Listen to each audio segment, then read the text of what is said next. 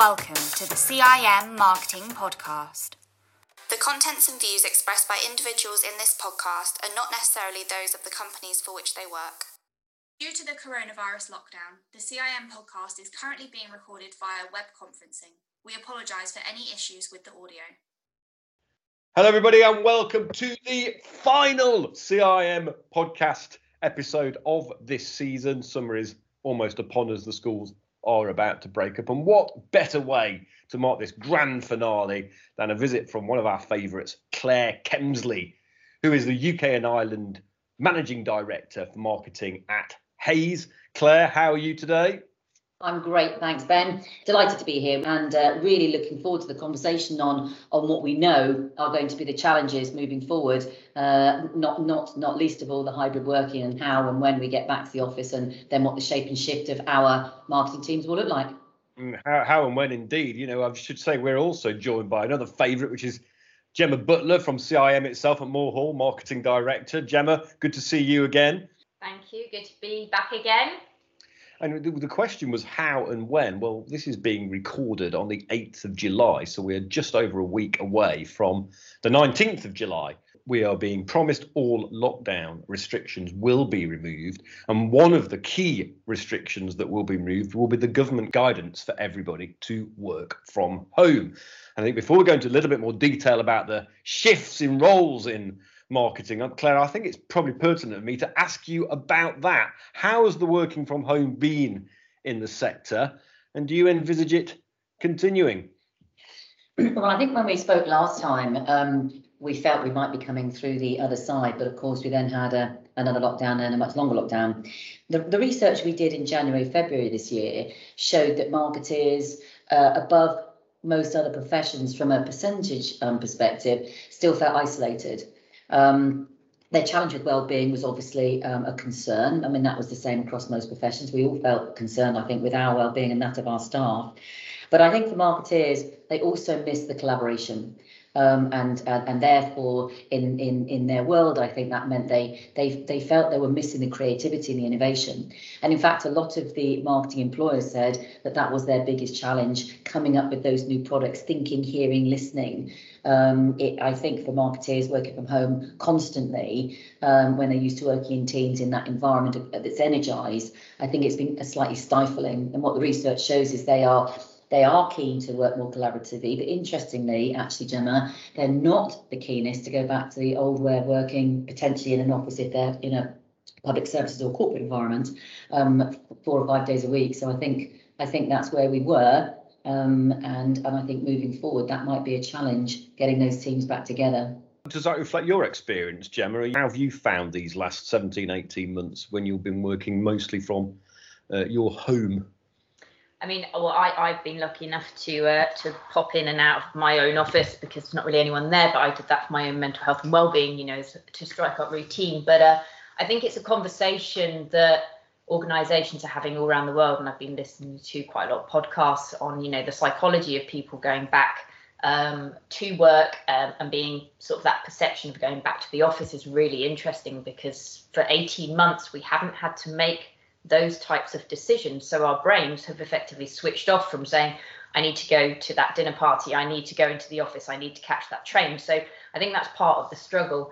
I think the other thing is, is around flexibility being, you know, the flexibility of the employer, the inflexibility of the employee goes both ways. And I was only reading this week that Apple have put their foot down and said, 3 days in the office, 2 days at home, because they've spent billions on retail and offices to meet their employees' needs over the years. Other organisations are saying categorically you're coming back 5 days a week, and others are saying we're not going to reopen our offices till next year. So I think it's probably one of the biggest conversations happening, and I don't think anybody has an answer right now as to how it's going to pan out. Still, that's an interesting point about the psychology of it all, isn't it, Claire? That actually suddenly the logistics have been removed from our brain, and then suddenly at some stage you would expect them, whether we're going in 5 days a week, 3 days a week or 2 days a week, they're going to have to come back into our brain, and that's going to be something we've got to almost retune ourselves to. Yes, I completely agree. And in fact, we've just done some research. It's literally come out last week around this kind of hybrid working. What does the future look like? And it was, I think, it was just over 8,500 individuals, employees and employers. And it's really interesting, Gemma. You're right, because 89%, for example, of employers are not planning to offer any incentive to encourage people back to the workplace. And yet, if we dig a bit deeper, 52% of respondents said, actually, I'd be looking for paid or subsidised travel. Now, they weren't necessarily looking for that before. And 32% are now saying, actually, I'd be more inclined to return to the workplace if I got subsidised lunch. So this is really interesting. These weren't questions that people were necessarily looking to be answered by an employer before. And what would tempt most employees to change jobs is actually the ability to choose when they work from home. 61% want to choose when. That's a huge number. And actually 10% said, well, maybe I'd consider working in the workplace 4 days a week. And thereafter, they're very, very minor percentages. So you're absolutely right. There's been a huge shift in our mindset. And somehow marketing directors, comms directors are going to have to work really closely with their teams to get some kind of agreement. I mean, and it might be personal for me to mention here in Hayes, we did some internal research. So we actually reached out, I suppose, through a survey to every single one of our staff, regardless of level of job, every single member, and saying, we want your input. We want to know what the future might look like for you. And they had options, whether it was 5 days, 4 days, 3 days, or 2 days. And actually, what they voted for was a 5-day fortnight. So they will come in 3 days one week and 2 the next. However, for our associates, including our less experienced marketeers, they need to come in for 5 days until they get through their first training. It's not a reward. We don't want it to be seen like that, but it's more of an encouragement. We can support you better if you're in, and as you get more confident and more competent and more confident in what you want to do with your customers, then you can spend more of that time at home. And I think a blend is great for marketeers, particularly marketeers, because you get that space to think, Gemma. You get that space to really take a granular look at the data. What is your customer journey at the moment? What are people really feeling about your brand? Is your sense of purpose really out there? Whereas, and they're important questions, but sometimes we think those questions in the office, but we don't have time to answer them. So I think this blended hybrid from the research is a good idea. Lots of people do want it, but I think there's quite a discord between what the employers, the marketing directors, comms directors think is right for the business and the brand, and what those employees really want to do. People have recalculated, they recalibrated that a travel cost and a food cost, a lunch cost, if you like, is a deduction on their salary. Whereas before all this happened, everybody just thought that was part and parcel of the working life. That, Gemma Butler, as someone who runs a department, if 61% of people are now looking for that as a perk or as a part of their contract, that is going to be a challenge, isn't it, for directors and leaders of teams when recruiting?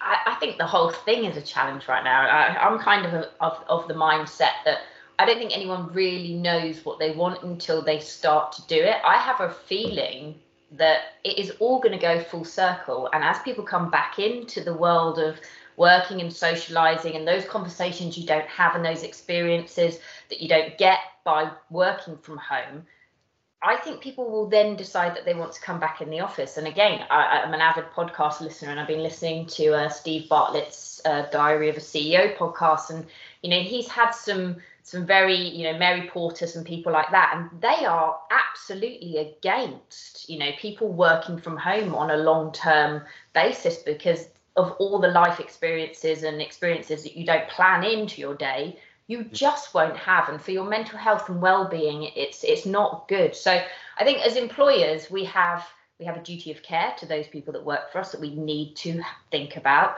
We also have to look at, how we, give people objectives and measure productivity. I never believed it's been through time. It's also, it's always about outputs, but I think until you start doing these things, I don't think you could framework it out. And I'm from my perspective, I'm going to let my team sort of go through the next year of trying to experiment and experience it and see what works for the business and what works for them.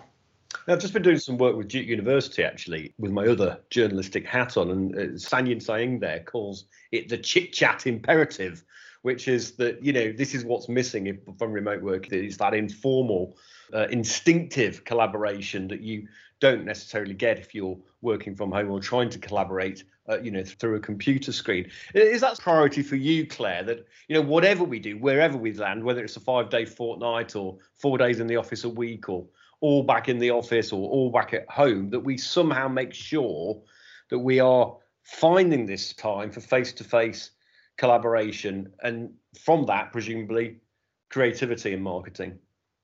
Absolutely. Where the challenge lies also, if you're not working together as a team, then I think obviously there's an impact on culture.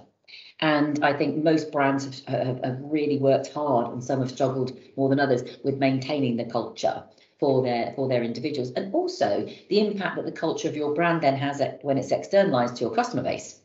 So I think that is a really big question on, how do we make this a good move, and what's the other impact? I also feel, talking to lots of comms directors and marketing directors over the last 3 months, there's a real challenge about transfer of skill sets in teams. If I'm not there listening to somebody talking about the analytics of the piece of data they found and what it shows me, if I'm not listening to the person who's developing the content design, and then I have a deeper understanding of what impact that's having on the customer journey, my learning ability, I think, can be stifled. Now, I know Gemma may say that the lots of marketeers have, hundreds of marketeers, thousands have taken it upon themselves to do extensive external learning through platforms such as CIM to upskill themselves, which is brilliant. And I've always said that of all the professions I've worked with, I've never known a profession that are constantly looking to learn, constantly looking to upskill. But I do think there's an element of that osmosis in a team, that you hear, you listen, you learn, you think. And that, I think, particularly in marketing, alongside how marketers have said they feel more isolated, less able to collaborate, and not as creative and innovative, I think that's a real pot that's going to need a lot of stirring to get right.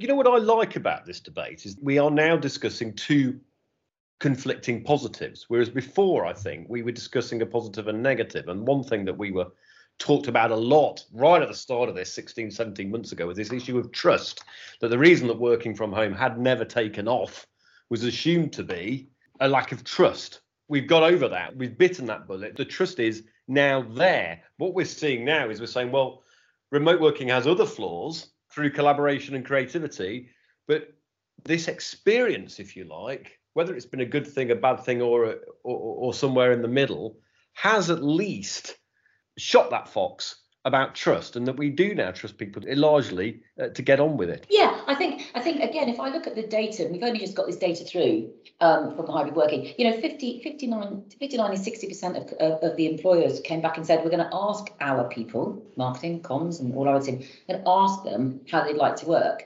I can't imagine most of the businesses I've dealt with over the last X number of years willingly one day deciding this is a good plan, let's ask our people how they'd like to work. Of course they have that empathy, and of course they have different methodologies of working, but that real big question, i.e., do you want to come into an office and work or don't you? That's the question we're really asking people, aren't we? That would not have been asked by most organisations that bluntly.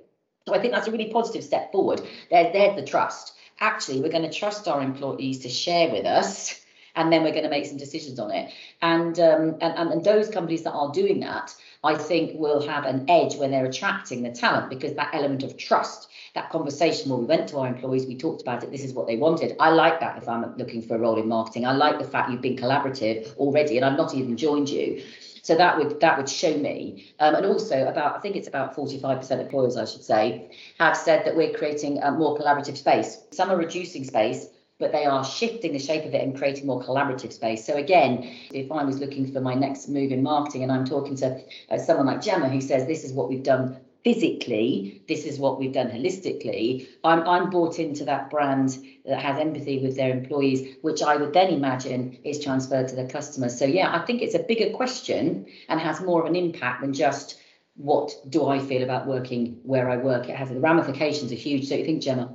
I mean, absolutely. I think, a lot of us have been given this opportunity through having to work remotely of understanding what works and what doesn't work in terms of productivity. So it's allowed us to have that question of, how do you want to work? And it's allowed us to go, okay, some roles can't work from home, some roles can be fully flexible, some roles have to be on site. And I think, it's just about, I think we're in a period of complete unknown, and I think we've just got to hit a point where we start doing and then learn from the experience as we go. I don't think there's any magic formula, but if your business needs to survive, then that has got to be your number one priority. Otherwise, everybody's going to be working from somewhere else, aren't they?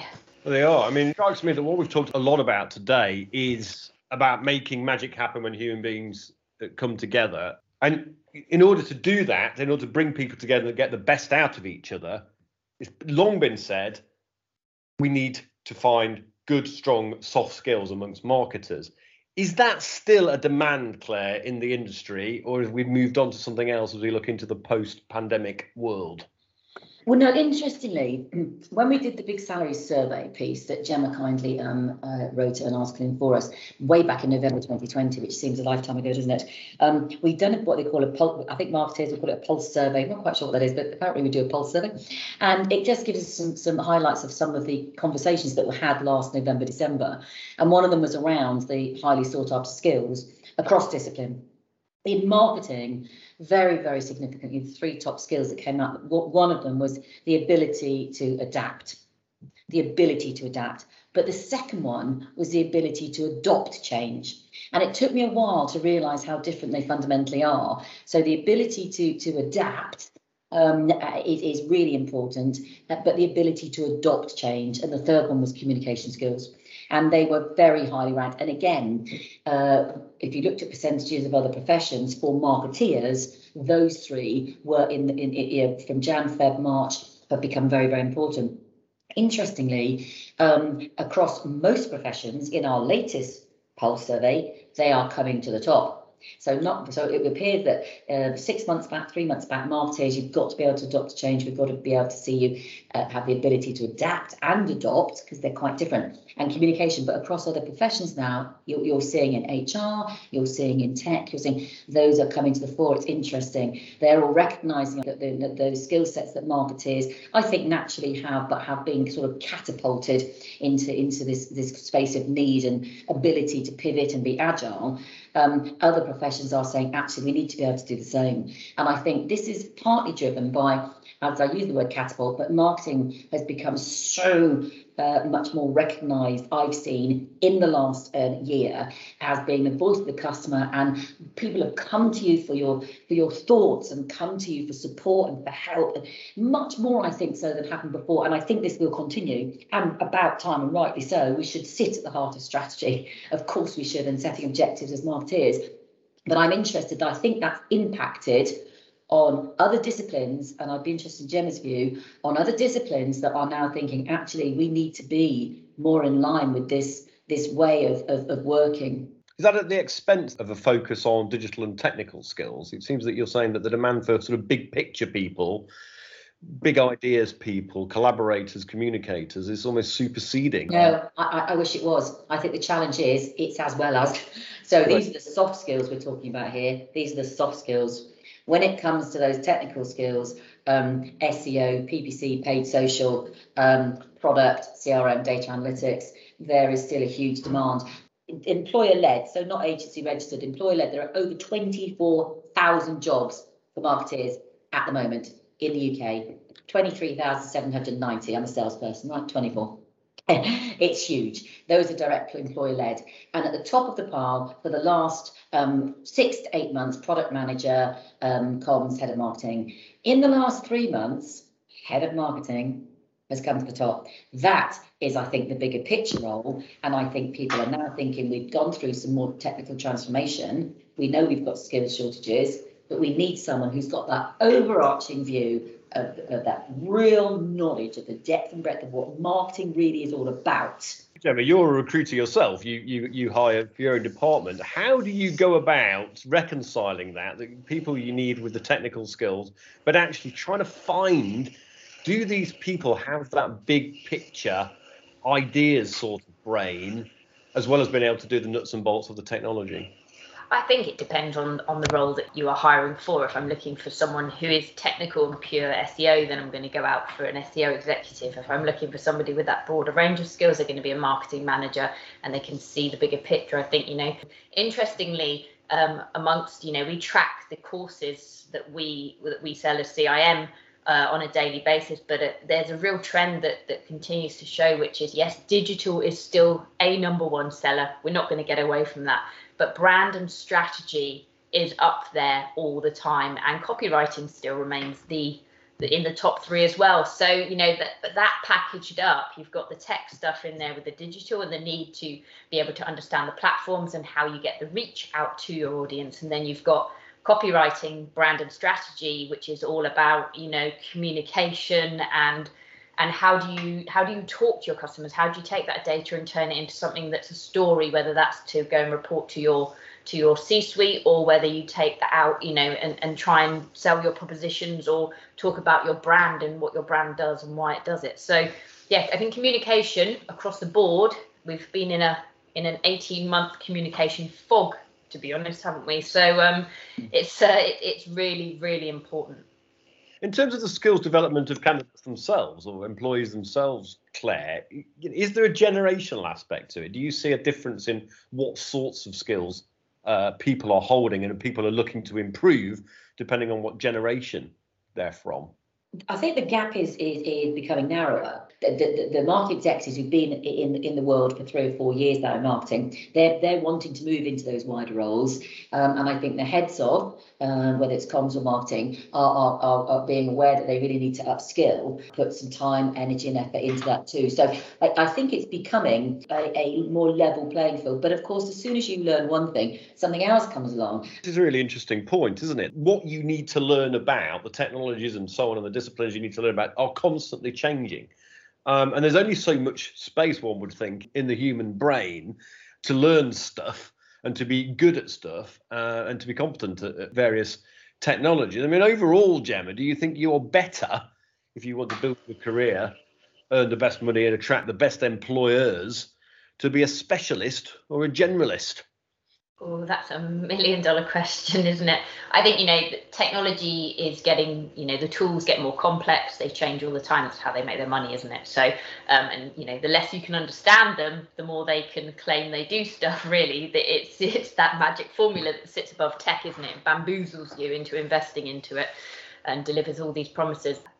It depends what you're interested in. I don't think there is any wrong or right answer to this, but I think always make sure, even if you are going down a specialist route, that you invest in the soft skills, that you can communicate, you can, engage with stakeholders across the business, and, you can present to them and talk to them to get them to buy into what you do. I think they're fundamental skills for anyone in a career, whether it's marketing or sales or HR, is those people skills. And I think, whilst 2020 has effectively accelerated digital transformation, whether organizations didn't want to do it or were falling behind, the need to communicate has become far more stronger because we are all behind a screen and we're all spending our days on our own. And we've absolutely seen a huge surge in 2020 in marketers realizing they either have fallen way behind on their skill sets, or actually, I'm going to take this time to really, really upskill myself in the areas that I may not have a job in those areas, but I'm almost future-proofing myself for moving forward because I don't know if my organization will survive or they will keep me. I would say to any marketer out there, take care of yourself and your skill sets, and, take the time to think about where you might want to go and then go and investigate how you get there, is probably the only thing you can do. We've seen a huge increase in the number of needs for brilliant comms people, communication officers, people who can create a great story and narrative, internal and external. Huge demand, fabulous role to be in. So I think there's always a danger that we get excited about the tech and all the new buzzwords. We need to think about the fundamental principles of the marketing world, which is, am I reaching the needs of my customers? Do I understand them? And in fact, comms became the most important space for a long time, didn't it? For internal employees and not just external customer-facing content. So I think that will continue. If you're someone who has a series of technical skills You can certify that, you can accredit that. If you're someone who's trying to prepare yourself for a role, asking yourself the question, do I have the relevant soft skills? Do I have the correct communication skills, the collaboration skills, is something a lot harder to self-certify. How does one go about that to sort of really sort of interrogate whether or not you have the requisite skills so you can attract the best employees and the best jobs? Whether you get the job or not during the interview, because that kind of is where those skills come to the fore, isn't it? You know, if you have three people with the same level of technical skill set, it's going to come down to how they sell themselves, how they talk, how, do you think they're a right fit culturally and all of those things. But I think, what is it about you as a person and how you do self-certify your I guess that self-awareness on your own communication skills and interpersonal skills is really key. I don't know the answer, but now you've got me thinking about it. Oh, I'll ask you, Claire. I mean, if you're an equal candidate and you keep missing out, the chances are that you're missing out because of your social skills or your soft skills and so on and so forth. But the challenge with that, to my mind, is that presumably they're a lot harder to accrue and learn than a technical skill which you can sort of teach yourself, particularly in this environment where we're not naturally accruing social skills and soft skills as we would maybe in a more interactive, personalised office environment.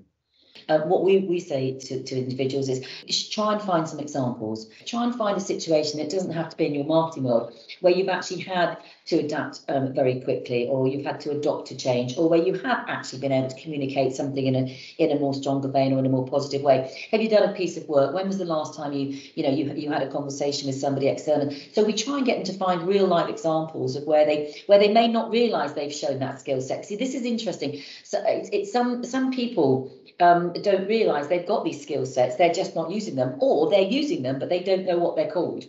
And that's not meant to be patronising. It's, if they've been working, for example, in a part-time job in Tesco's, which is an example I gave on the Academy panel, but they've got up at, a graduate who's got 2 years experience, but they were sent home from university. They've got up at 2 o'clock every morning to do a 10-hour shift in the pick and pack at Tesco's, and they get excited about the people who've been there 25 years and they get on really well with them. That's good communication. That shows adaptability. That's someone who's able to change.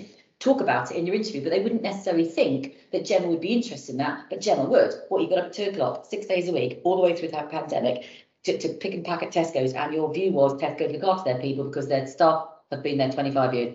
Wow, that's more marketing knowledge than you think you've got, because you surveyed it. And also, that's an example of adaptability. So I do try and say to people, think about a work example where you can show that. Think about a difficult position where you found it difficult to communicate. Why did you find it difficult to communicate? And how could we do that differently? I think mentoring has been huge in 2020, and I think that again could be, if you've got a question about your soft skills, am I coming across as personable, how would I communicate this, how do I tell this story?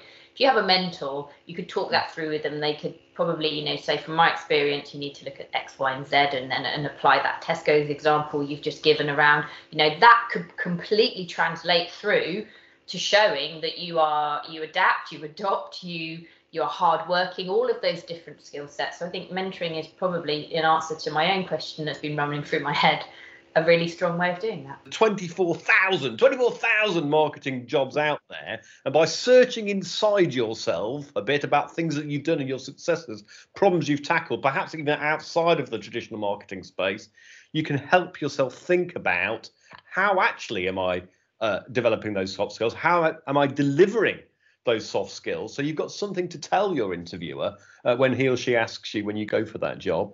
And secondly, ask somebody else, ask a mentor, find a mentor. It could be a friend, a relation. It could be someone in the business that you're currently working in. How am I coming across? Am I being personable? Are there things that I can do? What have I done well? What have I done badly? So if you can do that, there are lots of jobs out there for you. 24,000, Claire Kemsley is telling us. And in this autumn, we're going to be recruiting quickly to try and build ourselves out of this pandemic and grow again. Stats show that 67% of marketing employers are looking to recruit.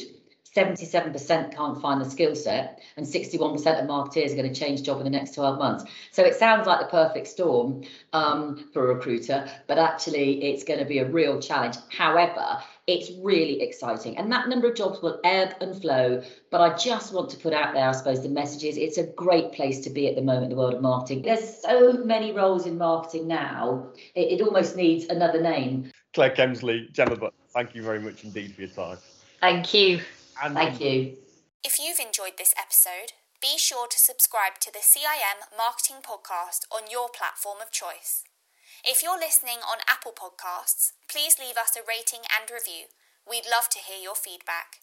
You can also join the conversation on Twitter at CIM_exchange, where we'll keep you updated about the latest episodes.